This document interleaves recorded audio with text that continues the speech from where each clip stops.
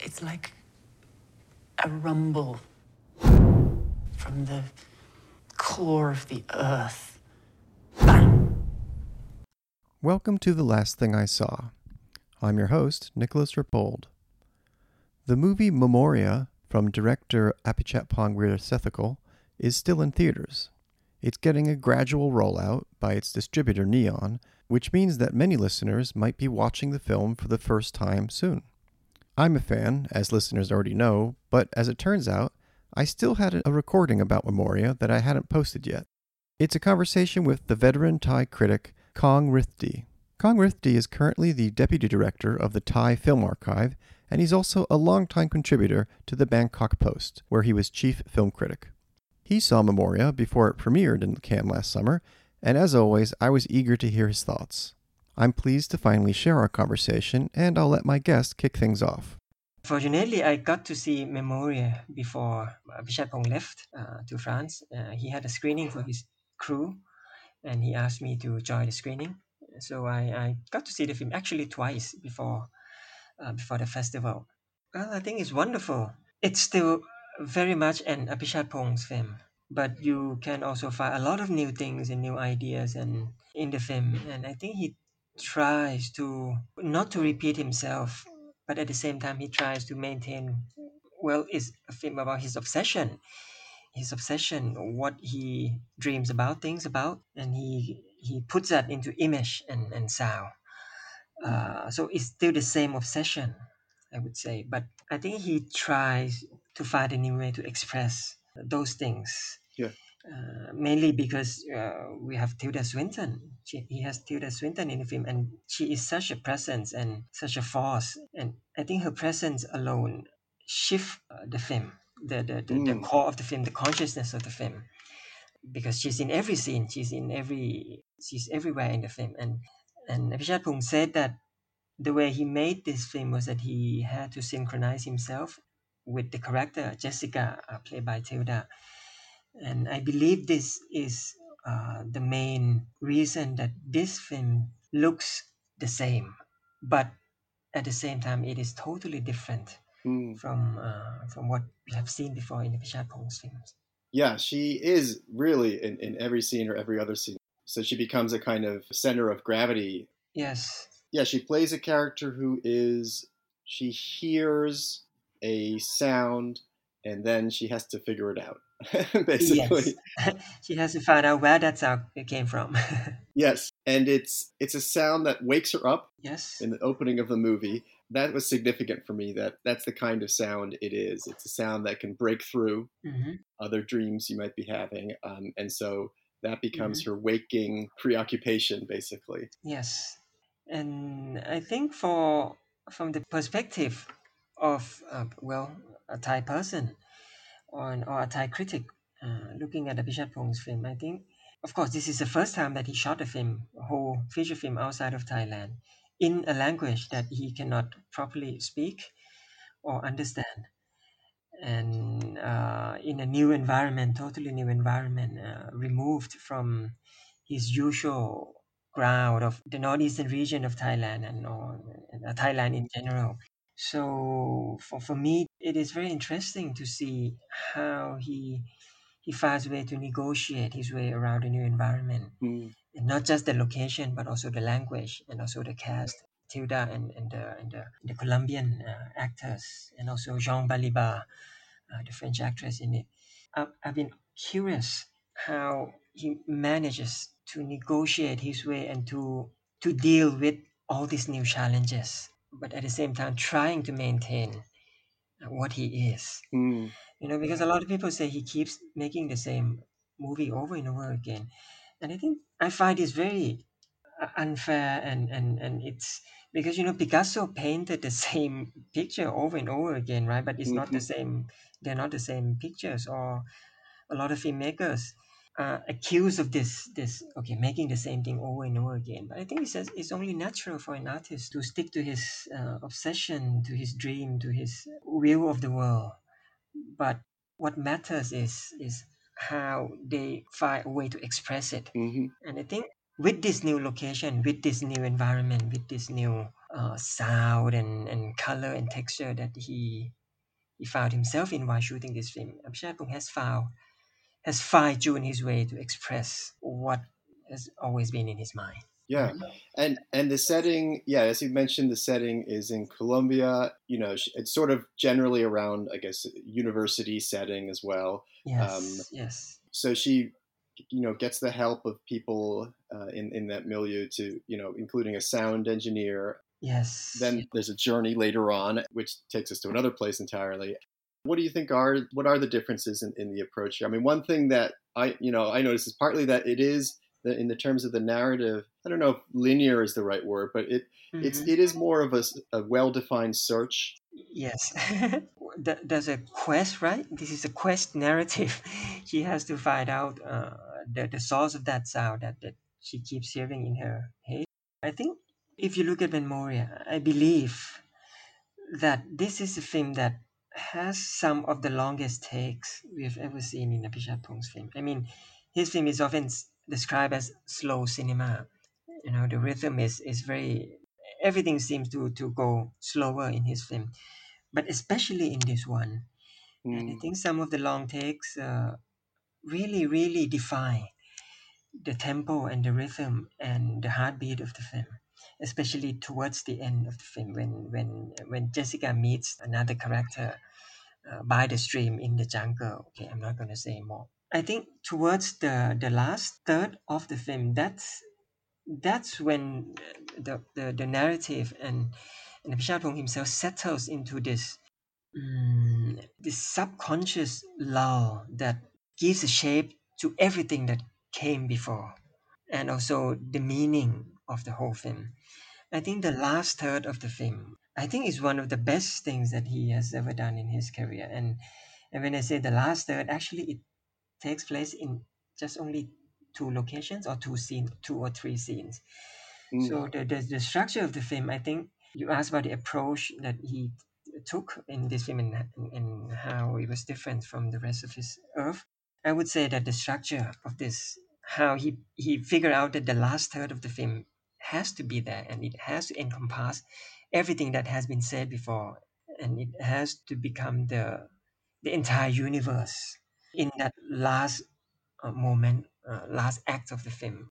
I don't know how he arrived at that. I mean, has it been planned carefully or he found it during the editing? But it makes the whole experience wonderful and unforgettable. yeah, and I don't know if you feel the same way, but I don't want to go into too much detail about it because I think Yes. yeah, he remains one filmmaker who is able to retain a sense of mystery as you're moving through his movies. Mm-hmm. There are a lot of movies where people are worried about giving away things, and sometimes it doesn't Mm-hmm. really matter. Yes. But in this case, I think yeah, I've been warning my friends here, oh, don't read the review or just read the first paragraph and skip the whole thing and then wait until you see the film first. yeah, yeah. I mean, basically, the movie is a series of encounters for Tilda Swinton's character in a way, Mhm. and that last third is the longest encounter and the most expansive, as you said. In Mhm. that it kind of Yes. opens on to the whole universe, Yes. and it also switches up the rhythm of the film at that point. Mm-hmm. I feel like the focus or trance sort of state that we get glimpses of along the Yes. way becomes the more prevailing tone. Yeah, it's just wonderfully orchestrated. Yes, because in his previous films, he has this character of Genjira, the auntie who's always in his previous films, Mm-hmm.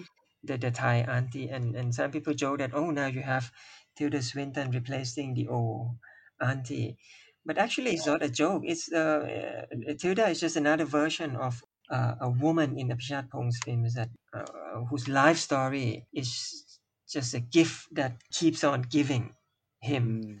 in terms of their material, their life stories or their dreams or their memories, and Tilda just fills in the place where we usually have Jane Jira or Pa Jane, who's become like an iconic character in his other films, Symmetry of Splendors and Syndromes and a Century and many other films, Uncle Bunmi as well. And it's interesting, or it's fortunate, and this is it's no accident. It's a good match Hmm. between the filmmaker and actor because Tilda Swinton is able to understand. She's able to kind of create, I want to use the word like weather system. She's sort of, you know what I mean? She's able to, Yes. I almost go so far as to say that she's the person we identify with in the movie, because the movie doesn't ever treat her as if she's a bizarre person for having this thing she's wondering about. There's a dinner scene, for example, Yes. where the acting is great because you can see her as she Yes. just sort of silently figures out that they're not experiencing the same thing she's experiencing. Exactly. Yes. And, you know, it's done in one long take, or maybe I think one long take. And so it doesn't like do anything to fracture her sensibility. Yes. It seems to be a good mesh that is going on. Yes, very much. And there's also a scene when Tilda Swinton's character goes to a clinic. And again, as in many of Apichatpong's films, you have a scene in a clinic. So now we have Tilda Swinton in a clinic in Colombia, and her exchange with the doctor is just priceless. Yes. Yeah, and again, her acting is just she's totally into the character. And I talked to Apichatpong, and he said that Tilda doesn't do this method acting thing. After he says cut, then she goes back to becoming herself. But once she's on set, when the camera starts rolling, she's just totally into the character, and yeah, it's just amazing. Yeah. I also want to think a bit about the visual scheme and what did you think was distinct about his visual scheme this time? Well, my feeling is that the takes are longer, some of the longest that I've ever seen in his films. And I think because Colombia and Thailand, of course, we are almost totally opposite. If you look at the earth, Thailand and Colombia are two opposite sides. But the landscape and the vegetation and the color. When I first saw the film, I thought, oh, he could reshoot some of the scenes in Thailand. Say if there's any problem with okay, I want to reshoot this. He could possibly have shot it in Thailand and nobody would notice. Right. So I believe Apichatpong's films always have a very intimate sense of location. And I think that in turn shapes his visual style.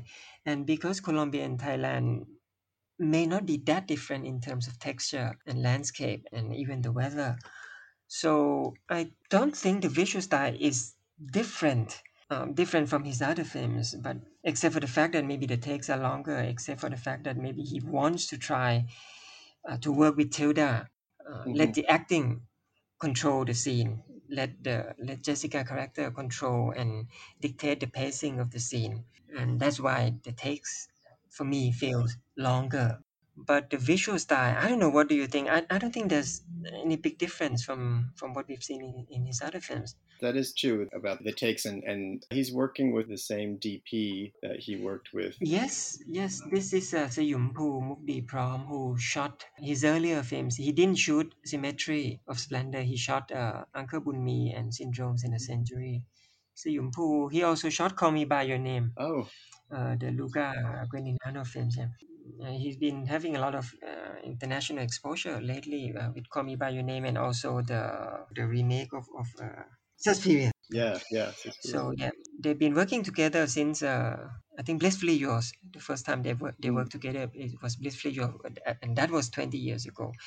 And this one he shot on 35 and not digital, because Yumpu always insists on shooting film whenever it's possible. So I think again the texture of the film comes from the fact that he shot on 35. Yeah, and that comes through in the quality of the light. I mean, especially in that last third, for example. And then there are sort of different textures too. There's a shot that jumps out at me when I think she's looking for the sound engineer at one point, and she's in this kind of metallic gray office or mole-like multiple floor setting, and it's just an amazing shot because it's so different from everything around it. I don't know. I like that shot because I took that as like the road she is not taking, a kind of more antiseptic look to it.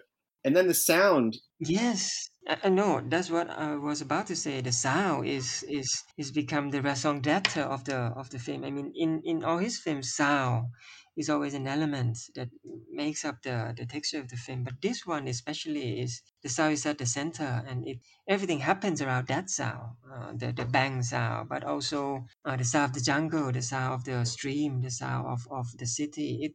I think he paid a lot of attention. I mean, he put so much emphasis on mixing the right sound because again, I have talked to his sound designer, sound mixer who works in Bangkok, and he said it's been a long process of finding the right level of different layers of sound in each scene, a lot of going back and forth and testing because there's one sound engineer in Mexico and the sound mixer is in Bangkok, and they have to work remotely and try to figure out the perfect sound that the Apichatpong wants. Not just the bang sound, but as I said, everything that makes up the sonic landscape. The bang sound itself, I heard that they experimented with almost 100 types of just one sound Wow. just to locate the Yeah. right one. Yeah, again, I think this is another element that elevates this film, or at least makes it different from his other film. That the importance of sound and how it makes up a crucial part of this the world of this movie. Yeah. So for a while, she's kind of tormented by this other sound. But one of the set pieces, it's like the live performance in this room where she, is right up close suddenly with, I guess it's like a jazz quartet. Yes, you have like a mini concert in the film. Yeah. There's one set piece in a music studio. Yes, It's so inhabited. It's so live. exactly. You are completely absorbed in a harmonious sound. Yes, yes, yes. That's a wonderful scene. I would love a cut where that scene is like 15 minutes long because it's, Exactly. I think that's one of the scenes that will be discussed a lot in all the articles that will be coming out after this.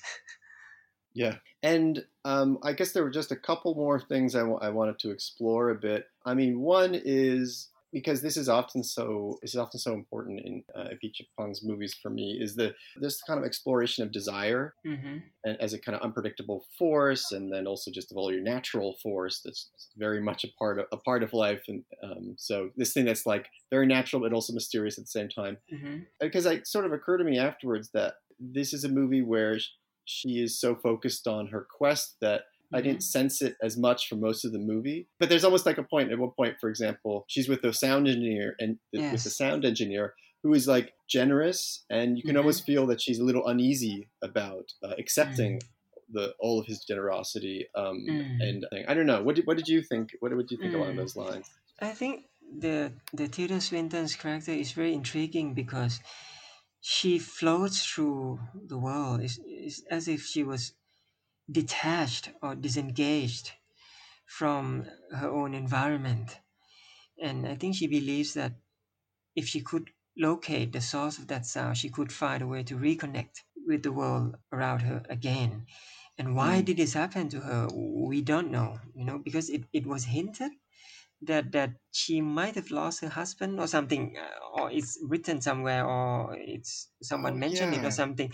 But it's clear that she has lost touch with her own environment. She's Mm. like a ghost that floats through the city of Bogota. And I think her desire, if you use that word, is a desire to find a way back to her own element. Mm. This, of course, she has to do it through her relationship with that sound, but also the person who might be able to help her find that sound. First, the sound engineer, and then the man by the river, or even the doctor that she met at the clinic. And this inability to connect or to attain a sense of intimacy. That's why we feel this tension between Jessica, the character, the Tilda Swinton character, and everything and everyone around her. And I think this tension exists in most of Apichatpong's film. This invisible or very, very like a subterranean hum that tries to break through but cannot, and then it creates this tension that we can feel throughout the film. And because Tilda Swinton's acting is so sublime, this Mm. tension is even more powerful. in all the scenes.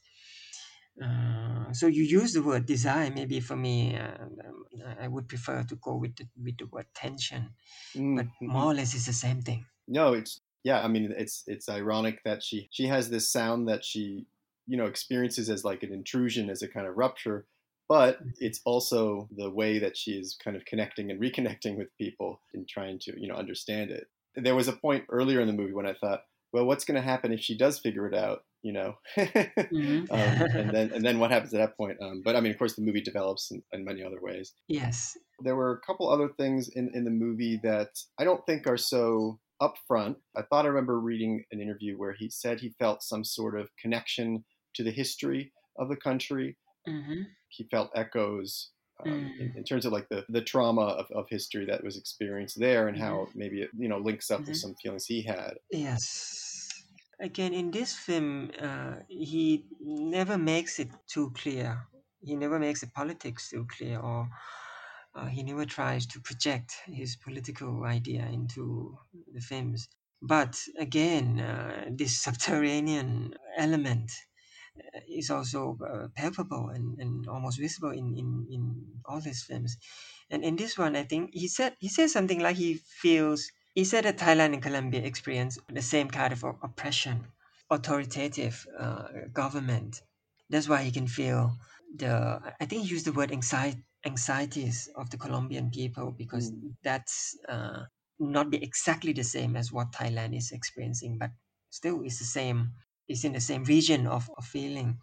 So I think that's one of the reasons that he chose to make a film in South America, because of this is a place where where people feel the wound of history, where people have lived through hardship and uncertainties. And I think he can feel that connection between South America and where he came from in Thailand, and especially in the northeast of Thailand, the region where there's a history of violence, a history of fighting between the government and the insurgents. Again, we cannot see any of this in the film, but we can sense that behind everything, beneath the surface, all of this historical wounds and scars and unresolved conflicts are still bubbling. And I think that's what he means when he says he can connect Thailand and Colombia, and why he feels like making a film in Colombia is not such a strange decision for him. Watching the movie, as you said, it is a subterranean. If that, you kind of would have to think about the background. I mean, kind of naturally, there's like a checkpoint at one point, some on a drive somewhere, but you'd have to kind of think into that or read Mm. into that a bit to, Yes, to yes, understand yes, things. exactly, yes. But I think it's powerful because it's not so explicit, and Yeah. because you sort of feel it along the way, even though you never really see it in the film. All right. Well, I mean, I think there's a lot more to absorb. You've already written a feature about Memoria, if I'm right. That's in the Yes, Nikkei yes, for the Nikkei, yeah, Nikkei Times. Asia. And I'm writing for a few places. I used to work full time for the Bangkok Post. Not anymore. Now I'm working for the Thai Film Archive, but I still write. I still contribute reviews and interviews and articles to the Bangkok Post. It is the English language newspaper in Bangkok. But I also write sometimes for Nikkei Asia, published in Japan, as well as some other Thai language publications and websites, including the BBC Thai. And I can't resist asking, since you mentioned that you're working for the Thai Film Archive now, Yes. are there any, projects you want to mention, or restorations you want to mention? Actually, we've been doing a lot of restoration lately, and actually last year, one of our restored film called Black Silk from 1961 was picked by Cannes Classics. But since the festival could not happen, we didn't get to show the film in Cannes, unfortunately. But so that's the one you may want to look out for, Black Silk from Black Silk. 1961. And but in 2017, actually, there was another film, another Thai film from 1954. That screen in Cannes Classics is called Santi Veena. Is the name of the two characters, Santi Veena. Actually, you can watch them on our YouTube channel. So I encourage you to go to YouTube and just type Thai Film Archive, and we have put up quite a lot of some feature films, but a lot of Oh, great. historical films as well on the YouTube channel. So you can watch Santi Vina, which was in Cannes Classic 5 years ago on YouTube, but Oh, also that's great. many other films from our collection. Yeah, that's terrific. Now, well, we might have to get you back on the podcast to talk about some of those films. That'd be my pleasure. All right, we'll wrap it up there. Thank you so much. Thank you, Nicholas. Bye bye. You've been listening to The Last Thing I Saw with your host, Nicholas Rapold. Please consider signing up at rapold.substack.com. Special thanks to the Minarets for the opening music. Thank you for listening.